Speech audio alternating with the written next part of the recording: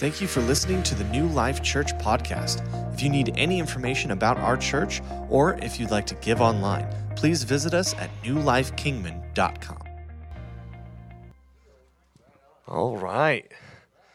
I'm used to saying good morning, but that is not the time. It is good evening, but I always feel like Lurch, right? Good evening. Is that Lurch? Does he say? He says that. That's what I don't know. I've never seen that show. I just know that reference. Anyway, we're glad that you are here. Jason also said I can't pass this square because I then won't be in the camera either. Man, there's a lot of rules on Wednesday night. Right. So I'm just going to stay right here. I'm glad that you guys are here tonight. We are in this series of life lessons, and I hope that I can add one to it. So let's open up in a word of prayer, and we're going to get going. Father God, we just thank you for this time that we get to set aside in the middle of the week, God, that we can come, we can learn about you, you can minister to us, we can dive into your word and really dissect and get into it. And God, I just pray tonight that you reveal something new, Father. You reveal something that challenges us, that we can leave here and do something practically. And we thank you for that in Jesus' name. Amen. Now, I first off want to apologize. I don't have a handout. I don't. I'm sorry. I know you're used to something in your hand, but to tell you the truth, it's not that I didn't have the ability. I just don't want you judging my grammar and spelling. Because just on my screen, I know what I'm supposed to be saying, but you don't, and then it's just not coherent, and then I think you're laughing at me, so I'm sorry for that. But what we're going to do this morning, forgive me if I say that more than once, but I want you to open up your Bibles to Luke chapter 10, verse 30. We are going to look at a very familiar portion of Scripture, but before we get into that, I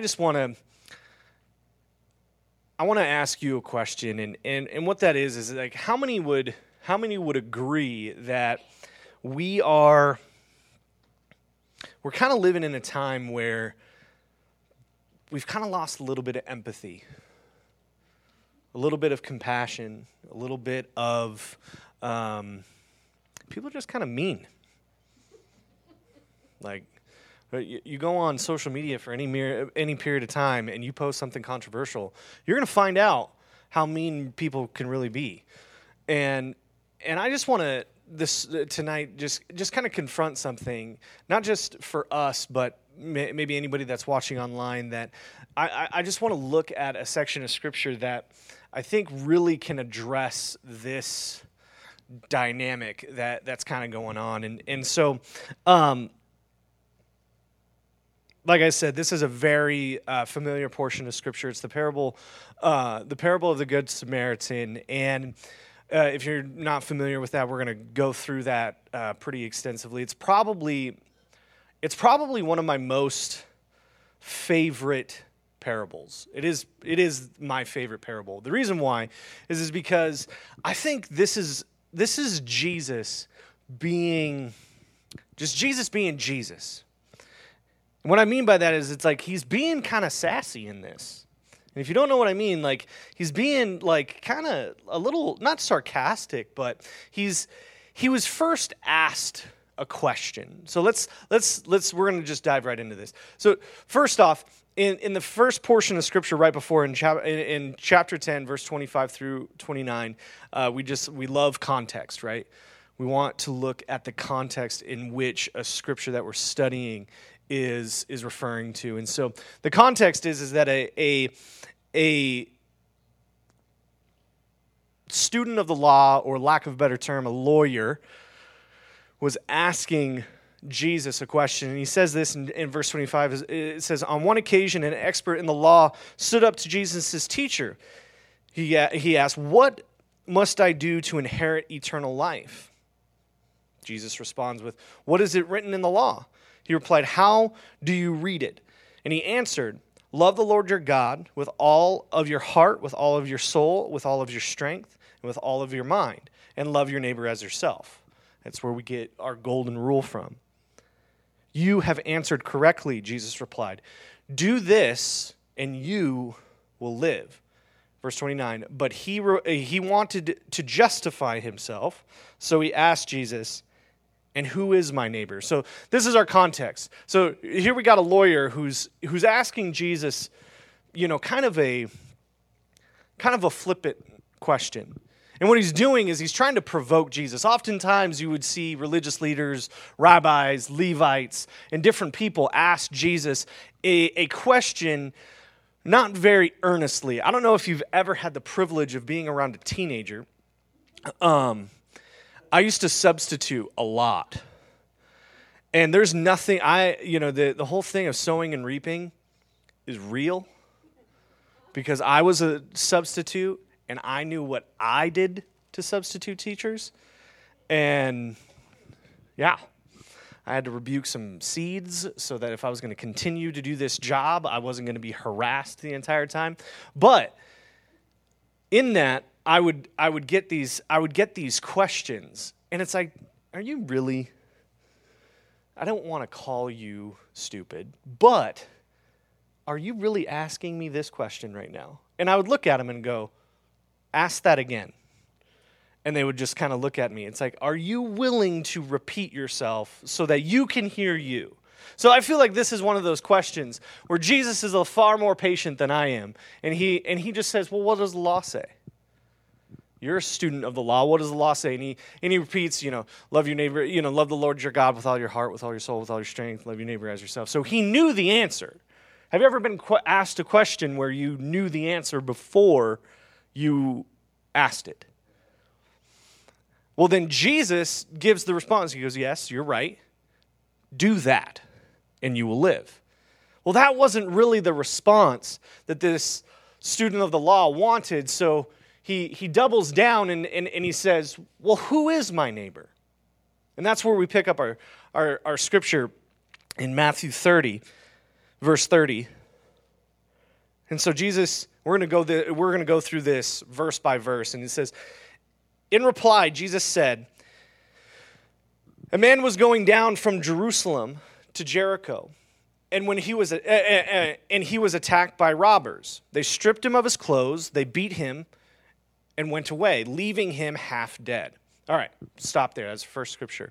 So just a little bit more historical context. Jerusalem and Jericho were roughly about 17 miles away. So just think maybe the outskirts of Golden Valley, right? Kingman is Jerusalem, outskirts of Golden Valley, that's Jericho. Jerusalem is also about 2,500, the elevation about 2,500 feet. Jericho, I didn't know this, learned this today. Jericho was 800 feet below sea level. So it's about 3,300 feet different. So you had that was quite a bit in 17 miles. That's a pretty good hike. Probably take you all, it would take me probably 3 days, but it would take a day or two. And so this pass, it wasn't just, I know the scripture says it's a road, but it was more like a kind of switchback, winding road through these hills. And what would often happen is robbers would kind of hide, and these groups of bandits would kind of hide in the rocks or hide in the, above the hills. And when they would see someone traveling alone, they would jump down, rob them, and then go. They probably had I always think of like an old Western where they have like a hideout in the hills, right? And so they beat this guy to an inch of his life, took all of his stuff, and then left him for dead. Verse 31. A priest happened to be going down the same way. I want you to kind of remember that word down, the same road. And we saw the man, he passed by on the other side. Verse 32. So too, a Levite who came up to the place and saw him passed by the other side. So it's verse 31 and 32. So we got a priest and we got a Levite. Why is this important? Well, because the verse 30 says a Jewish man, priest, Levite, all same culture, same group of people. Huh? Who's a Samaritan? He's not a Samaritan. The good Samaritan.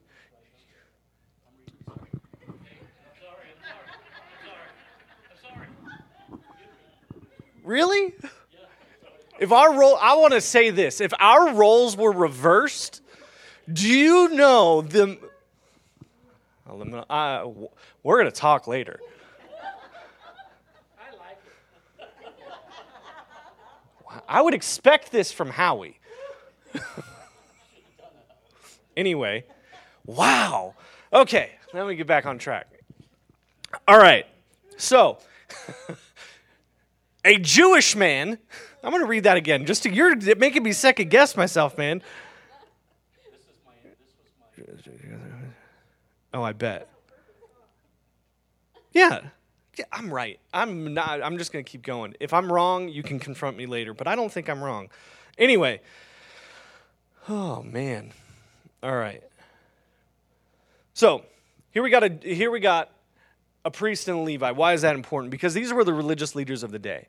Because Israel was set up where, yes, they were under Roman rule, but Rome would allow the cultures that they conquered to still have somewhat of a little bit of sovereignty. They still had to pay Roman taxes. They still had to serve the Roman Empire, all this stuff. But they still allowed them to, instead of going in and just wiping out a culture, they would go in and say, look, we got the biggest army. We don't really want to waste lives. So you can either just serve us, be a part of us, and you can keep a little bit of your culture, or we could just wipe you out.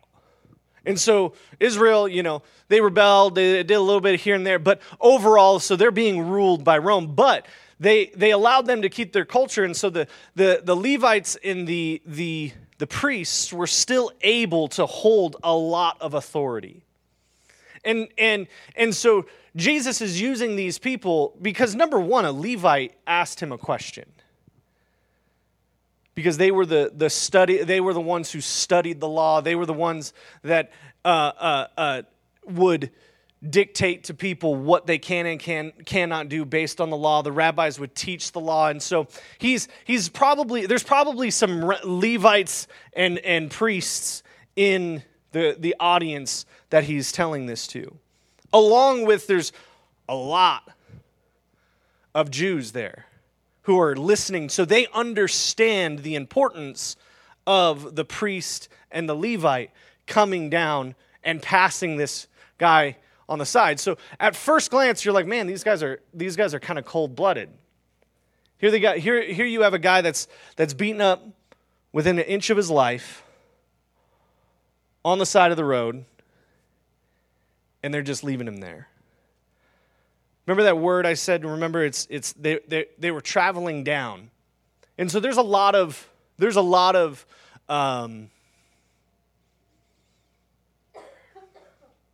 theories about what these guys were doing, why they were going, which direction they were going. But I like to, and because I have the microphone, I'm going to say this, is I think that they were going from Jerusalem to Jericho. Because ultimately, it doesn't necessarily matter. All that matters is the fact that they didn't act. And so, here you have a priest. Let's start with the first guy. Here you have a priest that's leaving Jerusalem and going to Jericho. It's known, if you look at historically, a lot of the priests and Levites lived in Jericho. They would go and do their work. They would work and serve in the temple and be up in Jerusalem for a period of time. And they would kind of have, like, I like to look at it like shifts, right? They do their shift up at the temple, and then they go back, and so they're going home. They're going to their suburb. They're going to their house. That's probably where they lived and did business and things like that, was in Jericho. So they were walking home. They were going home, and here they come across this guy, and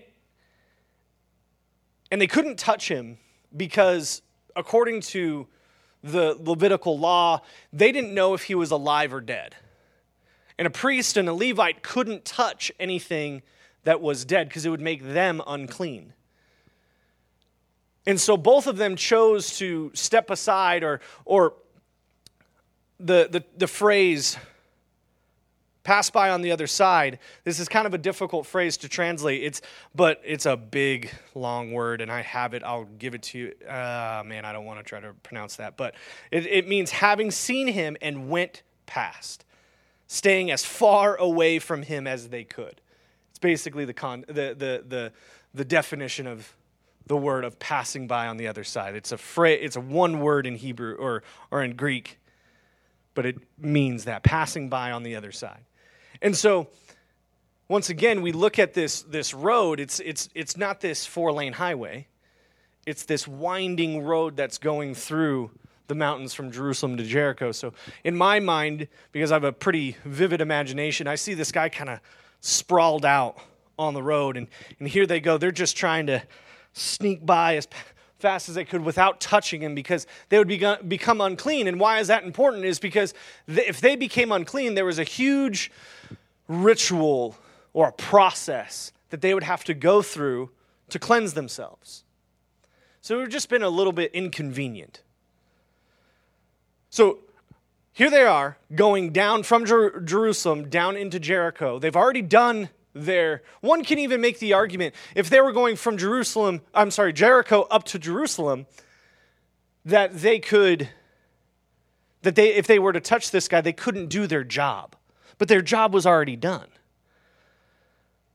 And they were going home. And so they didn't want to become unclean. So they pass him by, and they go to the other side, and they leave him there. In verse 33 starts, it says, "But a Samaritan, as he was traveling, came where the man was, and when he saw him, he took pity on him." All right, once again, context. Why is this important? Because Jesus is using a people group that didn't like each other very much. The Jews and Samaritans didn't like each other very much. They believed different things. They viewed God in a different way. They had different cultures. There's you could do a whole series on just that, of their differences. But he's telling a group, and specifically a Levite, that a Samaritan stopped and took pity on him, on this man. He stopped and he took pity on him. See that word, pity, that word, in other translations, he was moved with compassion. It's the same word that we get in Matthew 9:36 and Luke 15:20. In 9:36 it says, in Matthew 9:36 it says, "But when he saw the multitude, he was moved with compassion for them." In Luke 15:20 it says, And he arose and came to his father. But when he was still a great way off, his father saw him, and he had compassion. That second verse is talking about the parable of the prodigal son. And so here you have the same word that's used for this Samaritan when he said he had compassion on him. The first verse is talking about when Jesus fed the 5,000. The second verse is when Jesus is talking about a story that perfectly illustrates what the gospel is and how the Father views each and every single one of us. He does so with compassion. So why do I bring that up? It's because when I read this and the compassion that moved the Samaritan was it was a godly passion. It's the same word that's used there. And so, and in fact, the definition of this word is to be deeply moved. There's verse 34. He went to him, he bandaged his wounds, pouring on oil and wine, and then he put the man on his own donkey, brought him to an inn, and took care of him. The phrase oil and wine really stood out to me because, well, first off, just historically, it was in that first century, that was basically a very primitive form of medicine. They would use different scented oils, and they would use wine because there was alcohol in it. Therefore, it could be a disinfectant. And so he poured oil and wine on him. But I also think that there was some symbology in that, because we see oil used all throughout the Bible for anointing, and I like to think that and then wine was one of the articles of communion. And so I look at this and I go, here Jesus is using this illustration of oil and wine. What did the Samaritan man do for this Jewish man? He ministered to him. He ministered to him, taking care of him. And then he puts him on his own donkey. So that just kind of shows you that is the severity of his wounds. And then further, the willingness, the Samaritan was with the willingness to discomfort himself, to inconvenience himself, to make himself walk and throw this Jew on his donkey and go into Jerusalem. And then in verse 35, he took him. The next day, he took him out. He took out 2 denarii and gave them to the innkeeper. Look after him, he said, and when I return, I will reimburse you for any extra expense you may have. You see, this is once again another display of his compassion. He says he gives him 2 denarii. Some translations says two silver pieces. Ultimately, historians believe that this was 2 days' wages. And then doubles down on it, and he just says, hey, let's just open up a tab. Whatever you spend over this amount that I've given you, I'm going to come back and I'll pay off whatever he spends. Whatever you need to do to take care of him, I'll make sure he's taken care of. So verse 36, it says, Jesus is talking. It says, which of these 3 do you think was a neighbor to the man who fell into the hands of robbers? The expert in the law says, the one who had mercy on him. Jesus told him, go and do likewise. See, here was the trick. The Levite didn't get the answer that he wanted. So Jesus, in return, rephrases and counters with a question. He was asked, well, who is my neighbor? He gives this beautiful story and then asks, who is the neighbor? And you can kind of see the cultural tension is that the student of the law didn't even want to say Samaritan. He just said the one who had mercy on him. It was kind of just like, oh yeah, that guy. He was the one that was his neighbor. See, the thing is like compassion, it's something that life requires. If you're writing any notes down, that's kind of, I jumped over the section where I told you what my title was. That's my title. Life requires compassion. And here's the thing is that it's not just compassion that moves us to post something kind on social media. It's compassion that actually moves us to action. See, it's one thing to have compassion, and I'll be very open, honest, and vulnerable. There's times where I'll be driving by and I'll see something, I'll see someone holding a sign on the road, and I'll have compassion, but it doesn't move me to stop. Am I the only one? I think we all maybe have done that. Or maybe you've seen a circumstance or a situation and you're like, oh man, that's really sad. And you keep swiping, or you keep driving, or you change the conversation.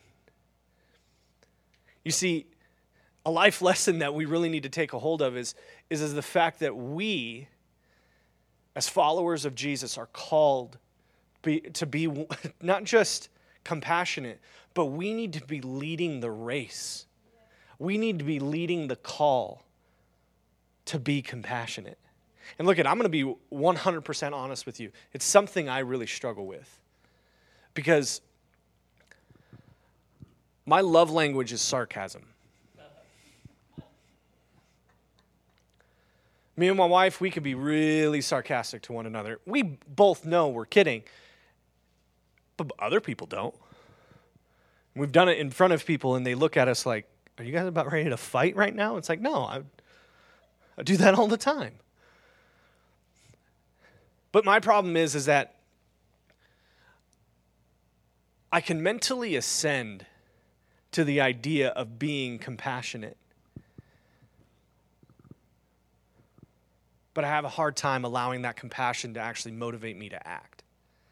And that's what's being required. And it's not just act, because I think Jesus is making a very, very clear point in this in this story, because he uses a Jewish man, a priest, and a Levite. Because remember what the original question was: who is my neighbor? Here Jesus goes, a Jewish man, a priest, and a Levite. These three were neighbors, meaning they were of the same culture, they believed the same thing, they probably had the same ideology. They all celebrated the same feasts and dietary requirements, all of these things. These three men were part of the same group. They were neighbors. But it was the outsider that actually treated the man in need like a neighbor.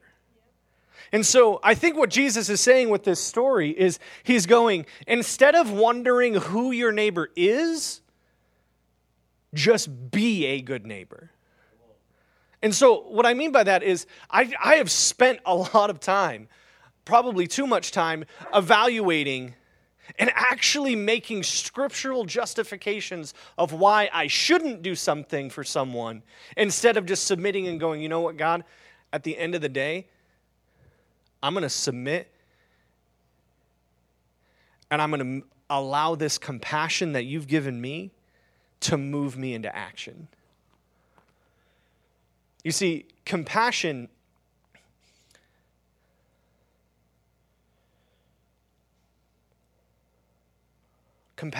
love, kindness, it's not reserved for only the ones who you identify with. It's not reserved for only the ones that are a part of your social group. It's not reserved for the ones that are part of your political party. It's not reserved for the ones that do things for you. This is not a quid pro quo type of deal. Compassion, the compassion that God calls us to, and the compassion that is illustrated in this story, is one that is beyond cultural lines. It's beyond ideology. It's beyond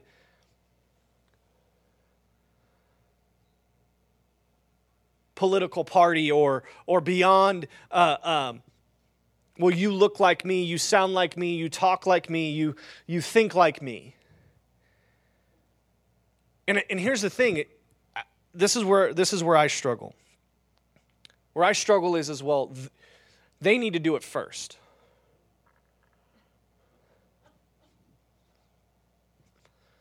You first. I remember growing up, and me and Jason would be doing something, and he needed me to do something, I needed him to do something, or whatever, and that would be the first thing. Well, you first. Why? Because I didn't trust him. I got burnt before. And he did too. I burnt him. It's all right. I think he literally burned me one time, but anyway, that's beside the point. Here's the thing. People outside of Christianity, the people out these doors, they don't have a mandate on them. We do. So what does this look like? What does this look like on a practical scale? What this means, be nice. And look at it. I'm saying this more to me than I'm saying this to you. Because I have this, I I've been categorized. I asked my wife the other day, and I was like, babe, am I nice? She's like, no. She answered very quickly and very enthusiastically, no. I was like, what? I'm nice. She goes, you're not a nice person. She goes, you're kind. You're compassionate. You're kind. You're all these things. But would I categorize you as nice? She's like, no. It's like, well, how can you be compassionate and kind, but not nice? She goes, you're not approachable. She goes, you have a air about you where people don't want to approach you. I was like, wow, is that my fault? She's like, exactly. My dad's laughing so hard because we literally talked about this today. And it's something that I need to work on. And a lot of times what it is, and it's not, and look at it, it's not anything malicious or intentional. What it is I'm in my own head. I don't tell my face to smile. I'm thinking about something, and here's one of the biggest practical things. If you look at me and say hello, and I don't say anything, but I smile at you, I registered in my brain that I communicated with you. And I walk past you thinking we had a great interaction. And probably some of you in this room are going, oh, okay, that's the problem. But my wife will grab me, and I've given her permission to do this. And I say, if I do that in front of you, please, punch me or, tap me on the shoulder. Do something to draw, to make, and so I'm really trying really hard. So when I see people, to move my mouth. I like talking a lot. I do like the sound of my own voice. So why don't I engage? And most of it is innocuous and it's unintentional. But if I'm truly going to do what Jesus has called me to do and be compassionate, loving, and kind, I have to open up my mouth. I have to inform my face. I actually have to allow that compassion to move into action. So what does that mean? That means maybe not getting in arguments on social media. That means maybe giving someone, because here's the thing. We can be compassionate, loving, and kind without justifying or accepting people's lifestyles. And what I mean by that, it's not that we're saying, oh, hey, it's everything's okay. It's saying, you know what? Look, I may not agree with what you're doing. I may not think like you think. But you know what? I'm going to love you. I'm going to be kind to you. I'm going to speak to you. And even if you're rude to me, you shut me down, you tell me you don't want anything to do with me, okay, not a problem. If you ever need someone to talk to, I'll be here. You'll be surprised on how far that goes instead of being confrontational. But the problem is it's against our very nature. It's against mine. Once again, this is probably more of a true confession session than it really is anything else. I love to argue. I love it. I'll take the opposing side of what I actually believe just to argue with you. There's people in this room I've done that with.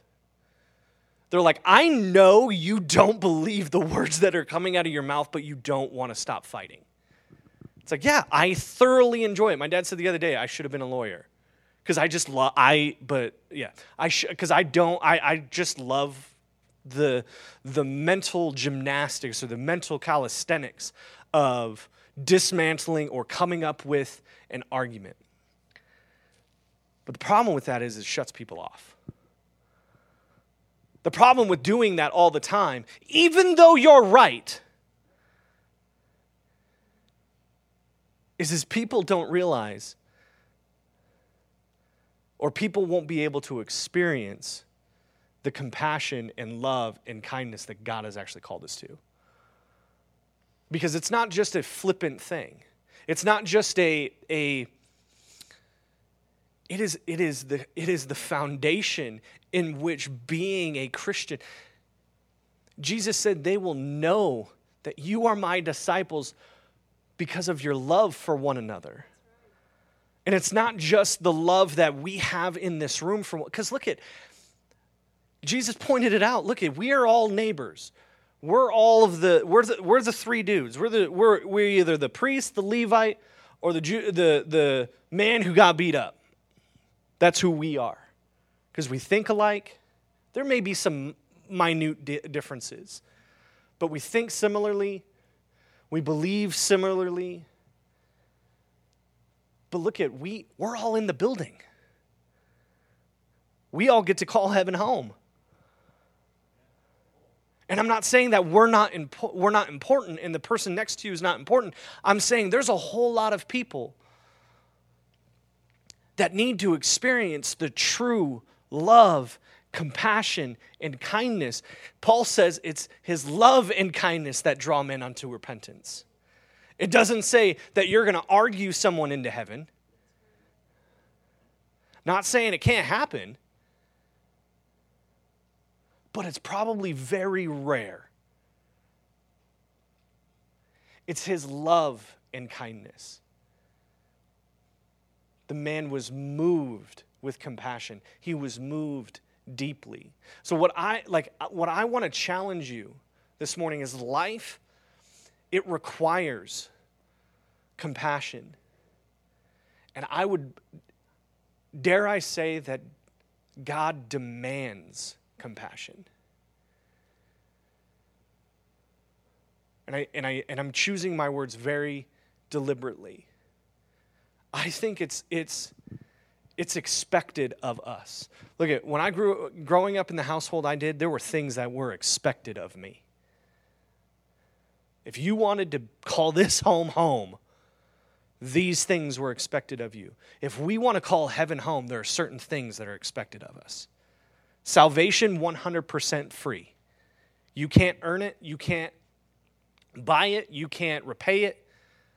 But once we get in the doors, there's a job that has to be done.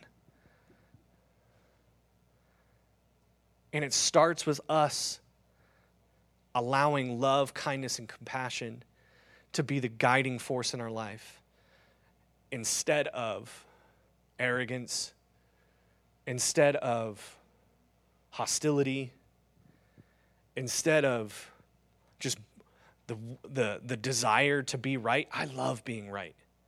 I love it.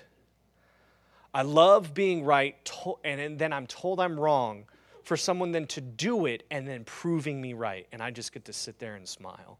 And I don't smile. I let them know that I was right. That's something that I got to work out.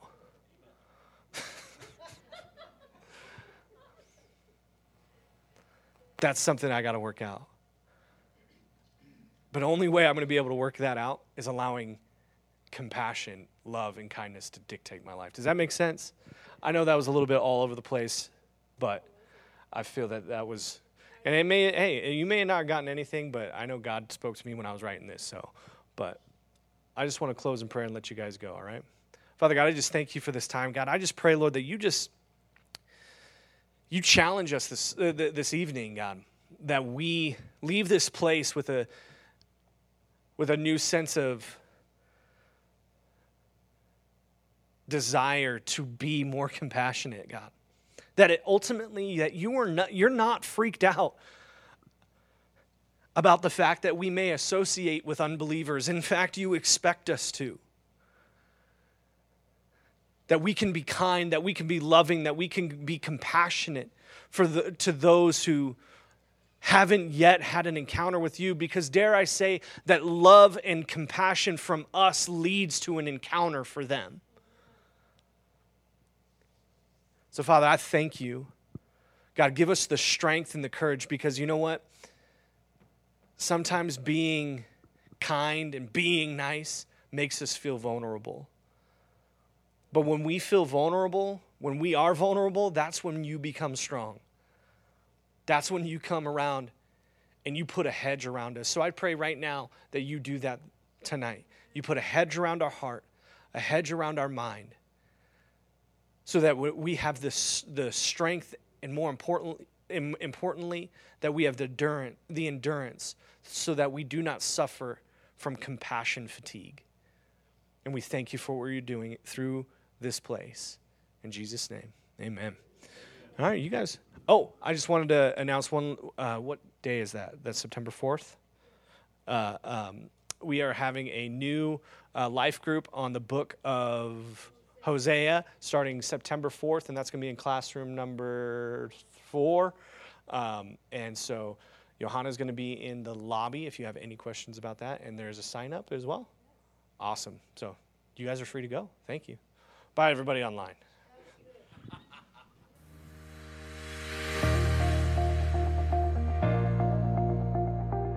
Thank you for listening to the New Life Kingman podcast. We can't wait to see you next week.